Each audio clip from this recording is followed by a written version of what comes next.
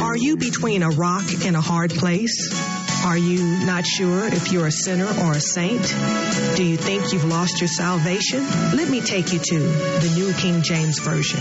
In the book of Matthew, chapter 18, verses 12 through 14, and Jesus says, "What do you think? If a man has 100 sheep and one of them goes astray, does he not leave the 99 and go to the mountains to seek the one that is straying? And if he should find it, assuredly I say to you, he rejoices more over that sheep than over the 99 that did not go astray." Welcome to Save the Lost at All Costs, hosted by Save the Lost at All Costs, Inc., featuring your sister in Christ and humble servant of the Lord, Nina S. Griffin.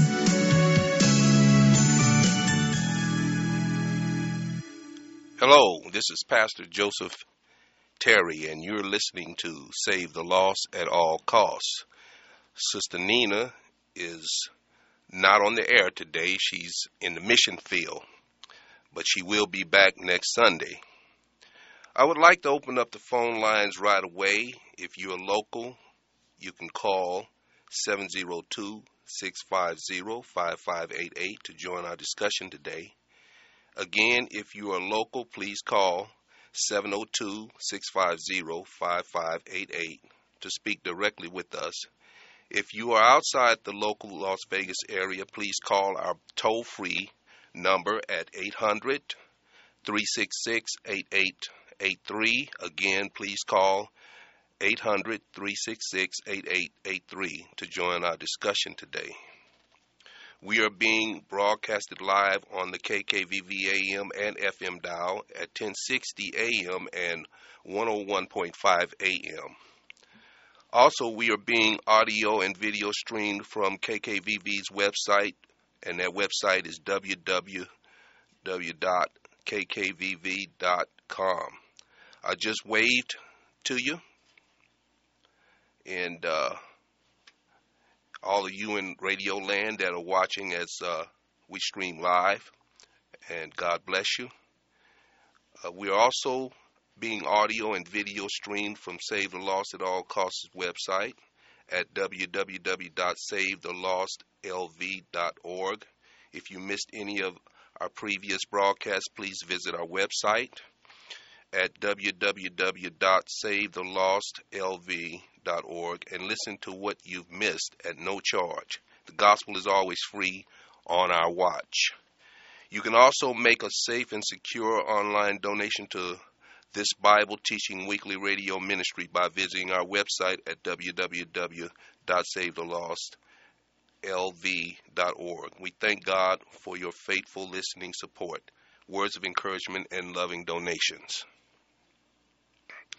Now, what I'd like to do, I am expecting a guest that may be running late today. Pray that he makes it here. That would be the Reverend Eugene Staples.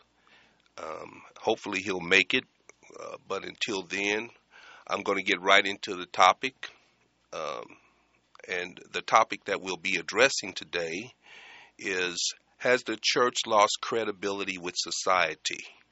Now, I would like for you to turn your Bibles to 1 Corinthians chapter 1, because we're going to use this scripture as a backdrop, but I want to just give you a little information that I got from this individual by the name of Gregory Baum, and this is from The Credibility of the Church, and it's from pages 121 through 176, Burns and Oates Limited, 1968.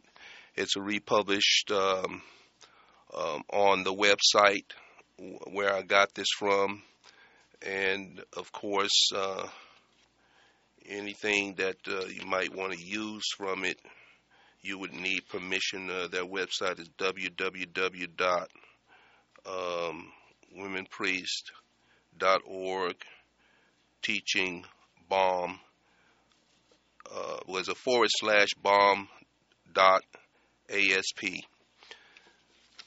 And again, the topic today is, has the church lost credibility with society?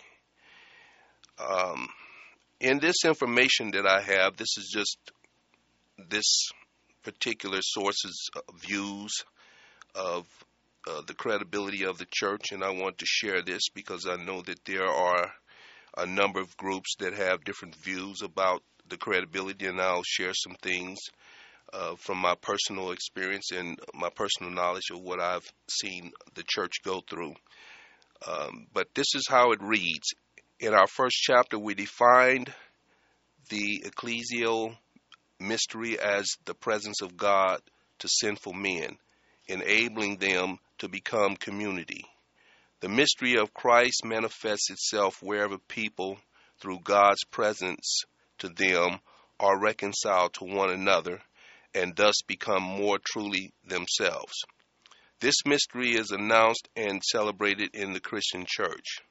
While this redemptive mystery is operative everywhere, the message of the mystery and man's declared faith in it are found only in the Christian church, or more correctly constitutes the church in her being. Through the celebration of word and sacrament and the presence of the Spirit, the Christian church comes into being as the fellowship, local and universal, of the faithful. Despite the sinfulness that pervades the life of the church and manifestations of social pathologies, the church remains church. In the power of the Spirit, she continues to believe, proclaim, and celebrate the good news. That is to say, the message of God's redemptive involvement in human life. The church is constituted by a mystery that is, strictly speaking, universal. In chapter 1, we also acknowledge the presence of Christ in all the Christian churches. All the churches are abode of the Spirit. We acknowledge, moreover, that in the present day, each church is in need of dialogue and cooperation with the other churches. And we expressed the hope that the ecumenical movement may eventually initiate the churches into the identical self-understanding. We indicated also that today, the unity and well-being of the church demands dialogue and cooperation with the entire world of men. Only in this way can the church open herself unreservedly to God's redemptive presence in humanity. We have called this the open church. Now here is something they call the Catholic claim. At the same time, the Vatican Council continues to claim that among the Christian churches, the Catholic Church holds a unique position.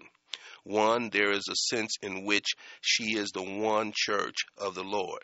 This special claim does not mean that Catholics are better Christians than others, or that the Catholic Church is holier than other churches. The claim has to do with the Catholic Church as an institution. Some Catholics find this claim to uniqueness difficult to accept. They regard it as a remnant of institutional pride. They rejoice that at Vatican II, the Catholic Church has understood herself as the open church. That is, that she has become sensitive to the redemptive work of God in other churches and beyond them in the world of men. But they regard the continued insistence on Catholic uniqueness as an inconsistency and an unreasonable attachment to the past. Rosemary Ruther is an eloquent exponent of this view. Here is her way of formulating it. Catholicism, in terms of its presence or official statements, operates out of a set of premises that, although showing progress in ecumenical attitudes, nevertheless prevent it from being fully ecumenical. Catholicism views itself as the place where the Christian faith and the Church of Christ exist in their fullness. It is in the fullness sense of the word, the church, i.e., the place where Christ's work of redemption is in its most complete form. this model of understanding the church makes it necessary in some way or other. However, this may be underplayed for apologetic purposes, to define all other Christian traditions as relatively inferior in relation to Catholicism. I do not buy this model. I do not regard Protestants as second-class Christians, and I do not judge their faith relative to the Catholic model from the viewpoint of the previous model of Roman Catholicism. I am not a Roman Catholic. 2. But from the viewpoint of another model, Rosemary Luther does call herself Roman Catholic. She rejects the Protestant model of the church. In other words, she does not acknowledge that the 16th century reformers had the special insight into the biblical message which gives the churches of the Reformation a privileged hold on the gospel of Christ and makes them automatically bearers of light and prophetic voices of reform. She believes, rather, that the time has come when Catholics and Protestants must abandon their exclusivist positions. Today, Christians are called to live the Christian life in a new age where they must discover the meaning of church and determine new organizational forms of mutuality and social cohesion. I believe, she writes, that we are called to be Christians first of all, and not Protestants and Catholics, and that the terms Protestant and Roman Catholic should be regarded as statements of our tribal affinity and responsibility and a confession of our sins, and not statements of faith. 3. In this sense, then, in terms of spiritual culture, liturgical experience, and social heritage, Rosemary Luther regards herself a Catholic. Now, I know that was quite a bit of reading, but I wanted to set the backdrop for what we're talking about today. Has the church lost credibility with society? And I wanted to use 1 Corinthians chapter 1 as a means of clarifying the issue, because what I see happening today, of course, we know over the past 20 years, there's been a lot of scandal when it comes to the Catholic Church. So nobody can really say from a Catholic point of view that the Catholic Church is the church that represents the work of Christ, although it should. But we know that with all of the scandal that have occurred over the past 20 years with the Catholic Church, that certainly there's been a dim view of the credibility and even the integrity of the Catholic Church.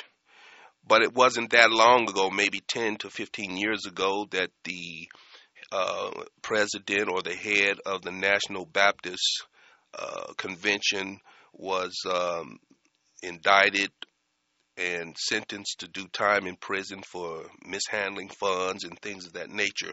So I really believe that when we look at whether it's the Catholic Church or the Protestant Church, that we've had some issues in both of those arenas, if you will, or if you want to speak of the ecumenical community, it's been challenged when it comes to credibility and when it comes to integrity. And what I wanted to do today is I wanted to share from 1 Corinthians chapter 1 to show that this is nothing new. But it appears that things are growing worse. There's been a drop in church attendance. If you just speak to anybody who is really committed to worshiping, they might tell you that there has been a drop in the number of people who are attending worship services. Moreover, there appears to be a drop-off when it comes to individuals serving. And what I mean by that is, and I'm not talking about showing up for worship service, but I mean actually being involved in what happens when worship service take place. Many people go to seek something. They don't think of worship as being something that they are going to contribute to. In other words, rather than looking for something when they arrive for the worship experience, they're bringing something to the worship experience. Most people want to know when they worship, what's in it for me, instead of what can I add to it. And so I want to share from 1 Corinthians chapter 1. I'm going to read at the beginning, and I'm going to take you through to verse 19. I'm coming out of the New King James Version. If you are using some other version, and if you'll be patient with me, again, today's topic is, has the church lost credibility with society? I solicit your calls if you have a comment, if you disagree. Whatever your interest might be, I want to hear from you. Again, we have a local number, and that local number is 702-650-5588. And for those of you outside of the Las Vegas area, the long distance toll-free number is 800-366-8883. Now we're in 1 Corinthians chapter 1, and I'm going to begin at verse 1, and this is something that Paul is noted for. He's always noted for these tremendously great greetings. And so he starts out with, Paul, called to be an apostle of Jesus Christ through the will of God, and Sosthenes, our brother. Now, what Paul has done right here at the outset is he's established the authority that he has to speak on behalf of the Lord. And so he identifies himself as an apostle. And then he mentions this brother, Sosthenes. And this brother probably was Paul's secretary, a former leader of the Corinthian synagogue who had become a brother in Christ. On one occasion, he was beaten for bringing Paul before the civil court at Corinth. And you can read that in Acts 18, verses 12 through 17.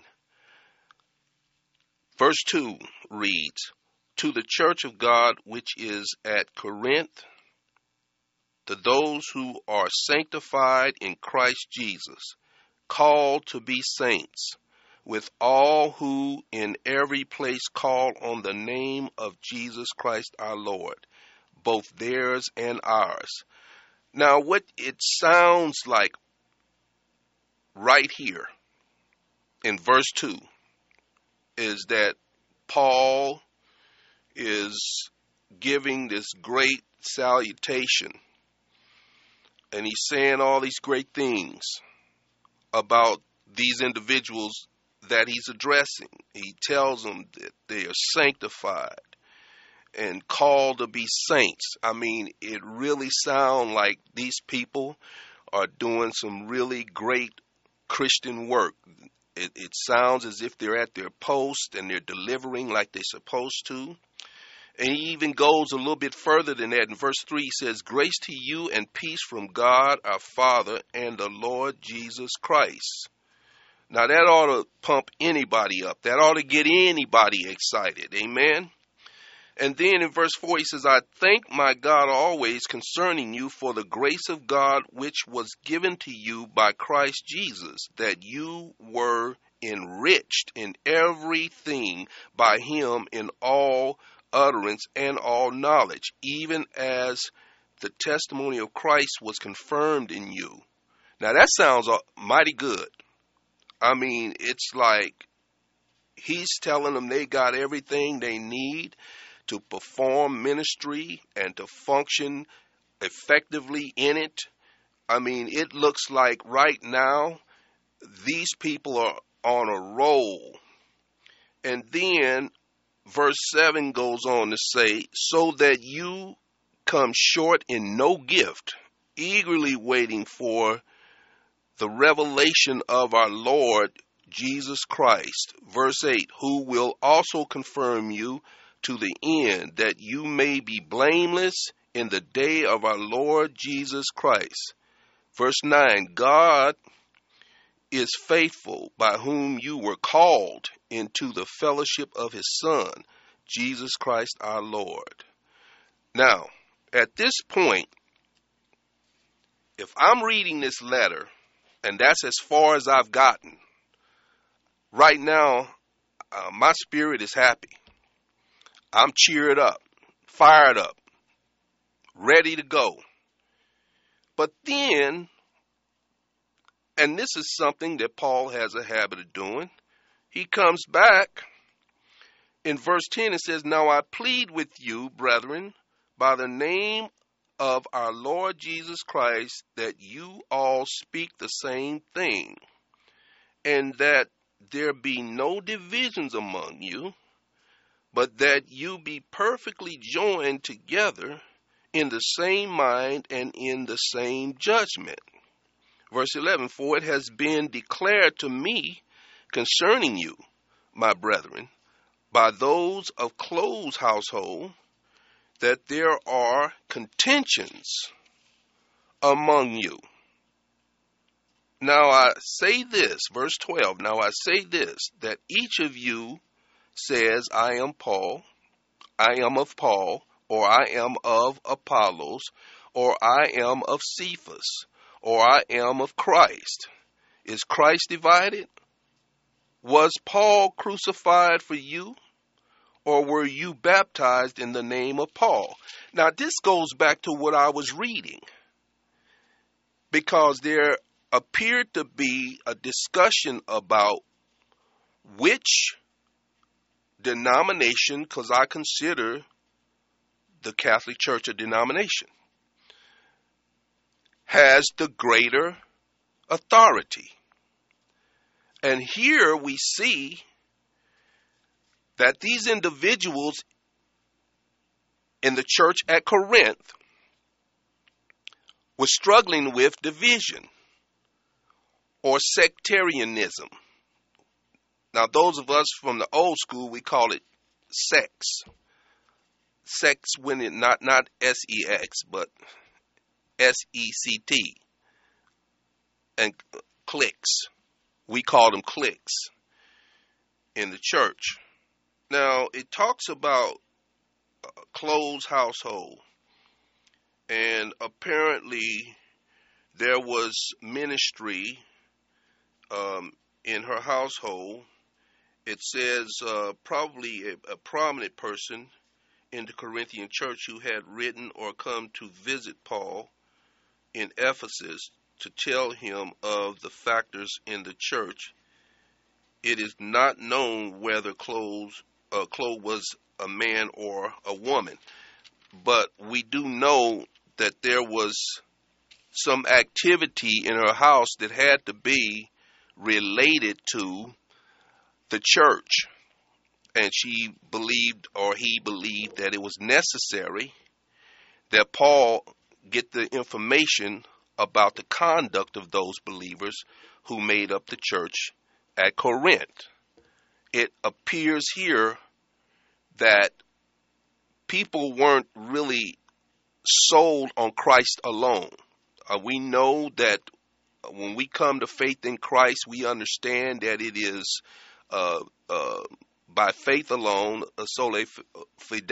It's about grace alone, sola gratia, and Christ alone, sola Christus. And here it appears that people were more interested in who they wanted to follow in terms of a man than they were in following Christ and following the Word of God. And Paul wanted to make sure that they understood that neither Apollos or Cephas or himself took precedence over the Word of God, or even stood side by side with Christ. None of us can be Jesus, but we ought to be striving to be like him. And so Paul was confronting them, remember, after he had built them up, told them how great they were doing, how they'd been equipped to carry out ministry and to do it effectively. But now he says, I have a problem with you. Now, I just want to, for a moment, move away from the scripture, and I want to look at some current events. Not long ago, we had a pastor from South Carolina at the Republican convention to stand and to declare that the enemy of the Republicans were the Democrats. Now, he didn't say the Democratic Party. He said Democrats. Now, we know that there's probably going to be a whole lot more minorities that are a part of the Democratic movement or who are listed as Democrats than there would be individuals who have means. And that's not to say that there are individuals who have means that aren't Democrat. But I would say that the majority of those who are Democrat are individuals who are not people of means. Now, it really shocked me because it just so happens that this pastor who was giving this opening, it was supposed to be an opening prayer, happened to be Afro-American or black. Now, I prefer the term black because to me Afro-American is just a politically correct term.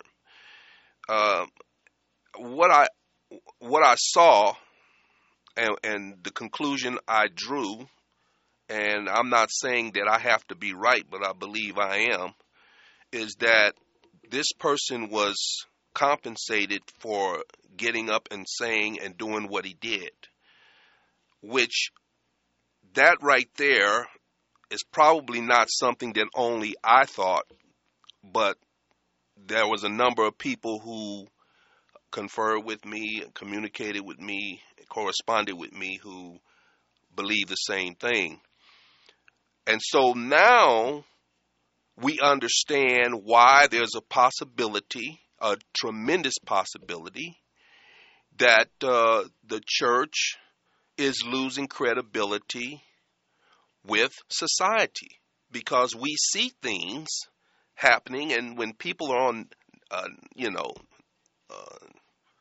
international television, because in our nation, that's not the only place that this stuff can be aired or be seen, then the questions start to arise. Is this a person of integrity, and can this person be trusted? Is what this person is saying and doing credible? And that casts another dark shadow, if you will, over the church, because who is he representing when he stands there and he's praying? He's representing God. He's representing the Word of God. He's representing the church. And that does not mean that what he's saying and doing is right and that the church is responsible, but certainly individuals who are not a part of the church and who don't really understand that, he's a man just like anybody else, they're looking at him as an authority. So that sends the wrong message. Here, when we go back to verse 12 in 1 Corinthians chapter 1, Paul says, now I say this, that each of you says, I am of Paul. Now he included himself. He says, or I am of Apollos, or I am of Cephas, or I am of Christ. Is Christ divided? Was Paul crucified for you, or were you baptized in the name of Paul?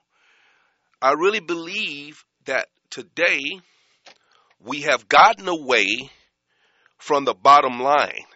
And it's the Word of God. And we can see over in Galatians that Paul warned them about people who would come in with false doctrine. And he said he was shocked that they turn away so soon. Amen. Let's take this caller. Hello, you on Save the Lost at All Costs. Praise the Lord. How you doing today? This is Susan. Hi, Susan. How you doing? I'm wonderful. God bless you. I wanted to call in and I wanted to make a statement concerning when you begin to talk about the beginning of the first couple of verses that Paul began to speak. Okay. And what came to mind is that I'm a mother and I have 3 children, and I love them. But when it's time for me to correct them or to rebuke them or to help them understand a principle concerning the household responsibilities, I will let them know, listen, you are smart.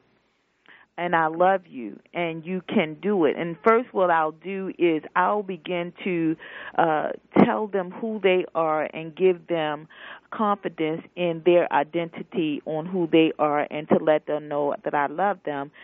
And then I will begin to tell them what it is that I don't like and help them understand why I don't like it, and then I will set the boundaries as how we are going to move forward from this day forth concerning whatever has occurred in the household. Amen. So when Paul talks about his authority and as a mother, then I make that establishment as well. Now listen, I am your mother. Mm-hmm.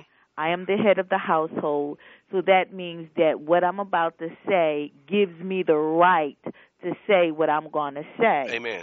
And then Paul goes on to talk about, yes, the spiritual gifts that that God had given to the people at Corinth. But now that you're talking about the sectarianism in sin concerning I am Paul, I'm Apollos, and I am Cephas. And you read the information about the young man and, the woman, and you talked about how the young man got up. Well, right now I am studying about the spectrums of evangelicalism. Mm-hmm. And it has a lot about what you're just talking about.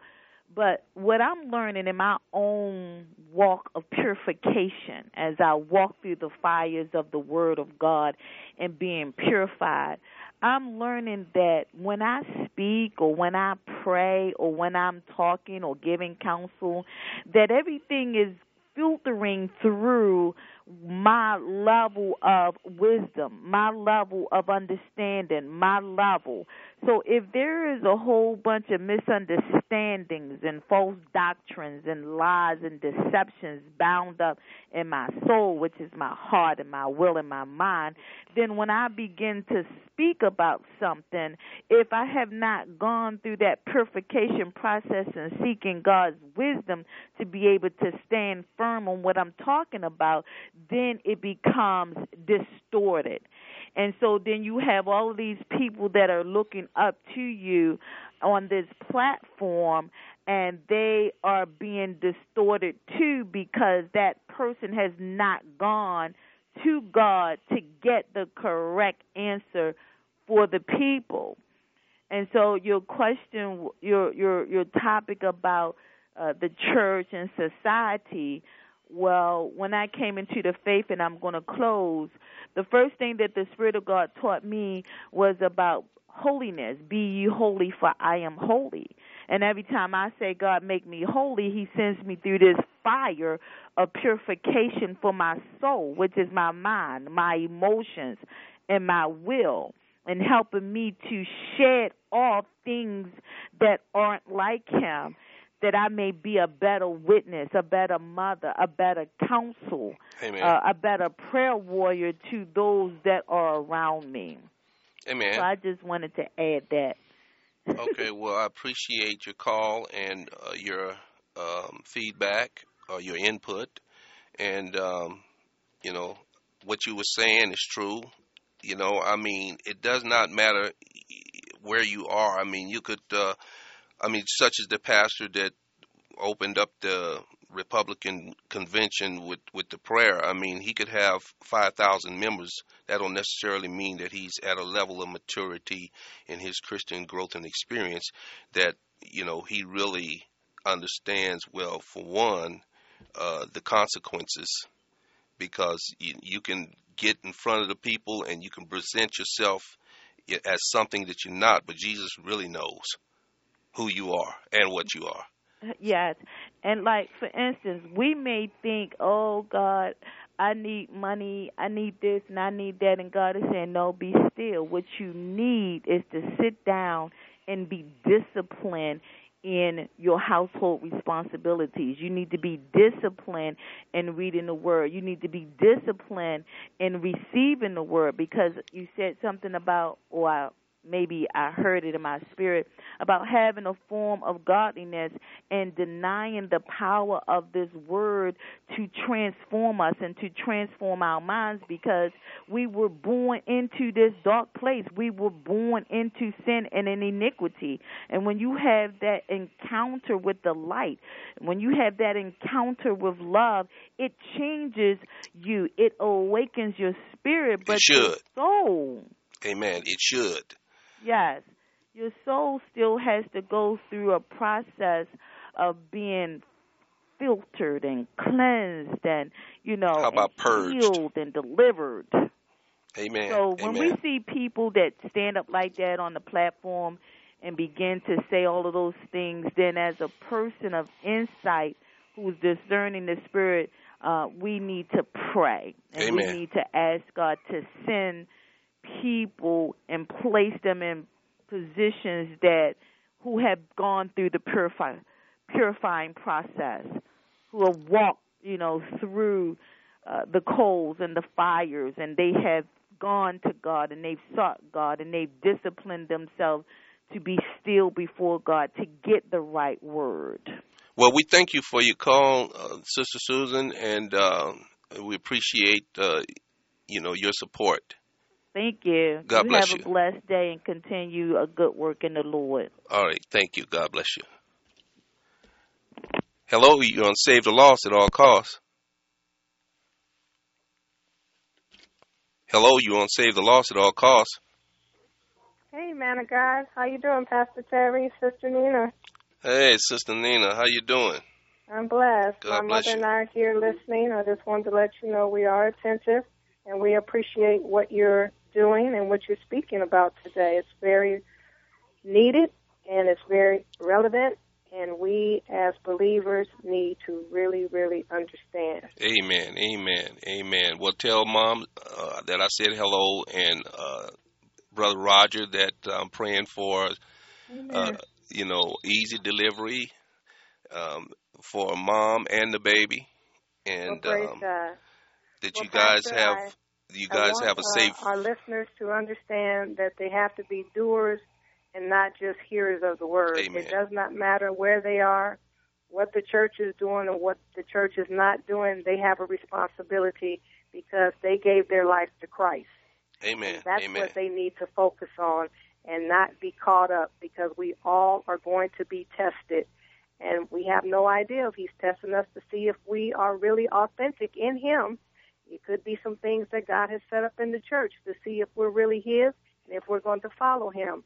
So people should not assume that this is something that was not orchestrated by God. You have one proper response, and that is to stay with him and to do what he commands you to do if you are truly his child. Amen. Amen. All right. We love you. Okay, we love you too. All right. Bye-bye. Bye. Amen. We have another caller. Hello, you on Save the Lost at All Costs? Hey, Pastor, how you doing, man? I just wanted to call and just congratulate you being back, and God has healed you. And KKVV Christian Radio Talk Show, Save the Lost at All Costs, has been an inspiration in my life. It has caused me to get some clean time, and I am so grateful to start this journey with Christ. Amen. Amen. And to help others to to do the same. You know, it's all about winning souls for Christ. Amen. Amen. Well, I appreciate your prayers, and I'm still struggling in a sense when it comes to my health, but I know what the Lord told Paul. He said, "My grace is sufficient," and that's how I look at it. When God gives me the strength to do what I'm doing, if He, gives me another day when I'm up and people ask me how you doing, I say any day that I wake up is a good day. Amen. Not that it's going to be a bad day when He called me home, because I have a home in eternity. Amen. So I'm not concerned about it. I do what I can, and I do what He gives me the strength to do. But I appreciate your calling and your encouragement, and the walk that you're talking about, brother. Stay on it, because guess what? You have that walk to be in for the rest of your natural life. Amen. Amen. And I also, now it's not so much for me, but it's to go out to help others. It's about giving back. Amen. And, there's a lot of struggling souls out here that have gotten caught up with the opiates addiction, the cocaine addiction, and all them other addictions. Absolutely. And we need to be a voice and let them know we care. And my experience, strength, and hope hopefully will be somebody else's story, and then the light will come on. Amen. Amen. Well, I agree with you. I work with people, even now in recovery. Of course, I'm a product of recovery. Over 29 years and 6 months clean and sober. So I can understand what you're saying, that you realize that when you are actively involved in the process of recovery and you're working with other people, you're not just helping them, you're helping yourself, because that keeps you connected, it keeps you involved, it keeps you in that process. So keep it up, brother. Thank you. And tell Sister Nina I said God bless her, and I thank her for being there for me. She hear you. She's listening. Amen. Praise God. Praise God. God bless you all, and God bless Save the Lost at all costs. God bless you and your family, brother. Bye-bye. Bye. Amen. Amen. Well, those were some interesting calls, encouraging calls. Minister Nina was saying that, God may be testing us to see what our commitment is, whether there is a commitment, but God is omniscient. He don't need to test us to see anything about where we're at, but I agree that He does test us, but it's not so He can know. It's so other people can see. Now, how we respond is going to send a message to people as to whether we are genuinely in the faith or if we're still pretending. And this is not about reputation, because people can get too caught up in saving their face rather than saving their backside. I wanted to get back to 1 Corinthians chapter 1, and I wanted to pick up where I left off in verse 14. Paul went on to say, I thank God that I baptized none of you except for Crispus and Gaius, lest anyone should say that I had baptized in my own name. Look like Paul now is throwing out a disclaimer. Verse 16, he says, yes, I also baptized the household of Stephanus. Besides, I do not know whether I baptized any other. For Christ did not send me to baptize, but to preach the gospel, not with wisdom or words, lest the cross of Christ should be made of no effect. Now we know that there are people who misunderstand what baptizing represents. Baptism is symbolic. Baptizing does not save anyone. What it is it's a symbol One, it identifies with the death, burial, and resurrection of Christ. And then the other one is it's a public announcement. And you know, back in the day, back in like 70 AD, you know, somewhere between 64 and 70 AD, baptism was a very serious matter. When people got baptized then, they weren't fooling around or shucking and jiving, because it was a serious matter to do it. It was done publicly, and they had a guy named Nero who would send out his henchmen to spy on those who were being baptized, and when they saw who were being baptized, they would lynch, or I said lynch, but they would actually seek them out to kill them. Because getting baptized then, since it was a public event, anybody could see who was getting baptized. And baptism could cost you your life. So the people who did it, they weren't fooling around, because they knew how serious it was. You have individuals right now that will tell you, when you tell them something about being baptized, they say, well, I'm not ready yet. I'm still doing certain things in my life. I can't tell you countless individuals to tell me something like that when I tell them they need to get baptized, because there's still this seriousness about it. But most people don't understand that back in that day, around 64 to 70 AD, it was a serious thing for you to get baptized, and it's done publicly, because it could actually cost you your life. There's individuals that I have seen wearing crosses, and I've asked them if they understood what it represented. And I've asked them, do you ever think of the possibility that one day that cross could cost you your life that you're wearing? And so this is what I'm saying, that sometimes we take things out of context.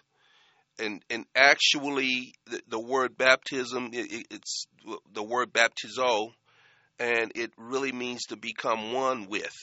It is as if you're taking a white cloth and putting it in red dye. And when you take it out, it's become one with the dye. So it's no longer identified as the white cloth, but now it is red. And we would use that to represent the blood of Jesus. It's just like when somebody looks upon us as a believer, they might still see that person that we were prior to receiving Christ. But when the Father looks down from heaven, what he sees is the blood. So what he sees is perfect, while we're not. Let me make that clear. What the Father sees is the blood of Christ covering us. Those of us who have received Christ, he sees that blood that is perfect. But we're not. Amen. It's the blood he sees and not us, because truth be told, some of us are a long ways from where we ought to be in this walk in our life. And some of us who have been believers, we've been Christians for many years, but we've never really gotten involved in discipleship. We've never really taken time to do the things that's necessary to be a disciple. We probably haven't grown much. But I'll tell you today that the church has to take a stand. And when I say take a stand, I'm talking about against sin. A lot of people want to talk about gays in church and gay leaders in the church and all of that, but it's sin. If you are heterosexual, that means you're straight, but you are sleeping with somebody that's not your husband or your wife. Or if the members are sleeping with one another, I know since I've been here in Las Vegas, I've known at least 3 churches that had members where the pastor got members pregnant, and the pastor was married. Sin is sin, straight or gay or otherwise. And if we don't call people on their sin, it is almost definite the church is going to lose credibility with society. You're going to have people that leave the church because they're hurt, and they'll vow to never darken the doors of another worship setting. We have to be careful. Those of us who know Christ and we're carrying a message, especially those of us who are standing at the platform and people are looking to us for leadership, we have to find a way to correct the things that are going wrong in the church, so that when the people come to the church, it's a place of security. It's a place of protection. It's a place of healing. It's a place of making what's crooked straight. So we got to get the crookedness out and make sure that the straight is in. In the meantime, trust in the Lord with all your heart, and lean not unto your own understanding. In all your ways acknowledge him, and he shall direct your path. Proverbs chapter 3, 5, and 6. We have to do that. We have to trust God. When we think we have a better idea, we want to add God to our plan. That's where we're going wrong. We better get in God's plan. We better become a part of God's plan. And we have to call people on their mess. If they're not living right, if they're contradicting the word, if they are telling people that the Bible says something and it's not really in the Bible, we need to call them on that. And we can't allow people to be involved with cliques and sex. If the leaders have to mix it up, when the service is going on, say, I want everybody to stand. I know you're in the spot you usually sit in, but I want everybody to go sit next to somebody that they don't normally sit next to. Everybody has to believe that they belong and that they are a part of, regardless of whether they just got there or they have a title.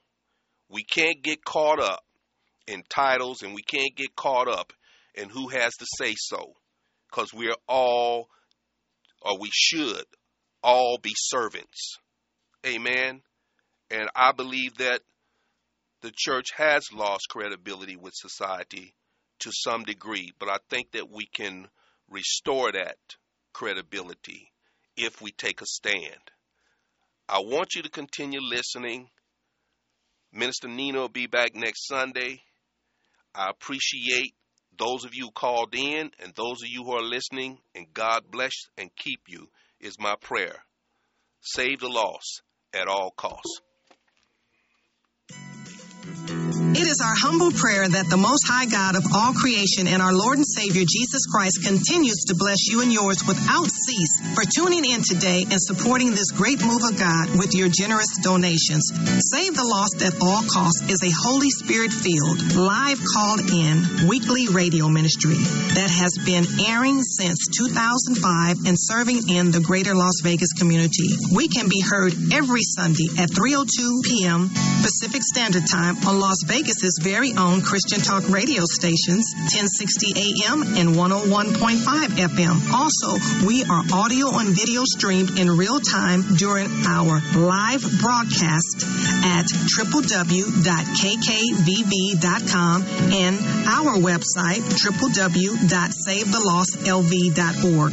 If you would like to re-listen to a previous broadcast at no charge, make an online secure donation, or learn more about our ministry, please visit our website at www.savethelostlv.org. If you prefer, you can mail in a donation. Address it to Save the Lost at All Cost, Inc., P.O. Box number 335852, North Las Vegas 89033. Again, our P.O. Box number is 335852, North Las Vegas 89033. All donations made to Save the Lost at All Costs, Inc. are 100% tax deductible. For more information, please feel free to call or text us at 702-219-6882. Again, 702-219-6882. We would like to thank you again. Remember to remain in Christ, stay prayed up, tune in, and don't forget to save the lost at all costs, no matter what. Why don't you bless this ministry? Yes, that's right. Bless them by calling them, emailing them, and share with them that their ministry has blessed you. You can do it. It means they're making a difference here in Las Vegas. Besides, it helps them stay on the air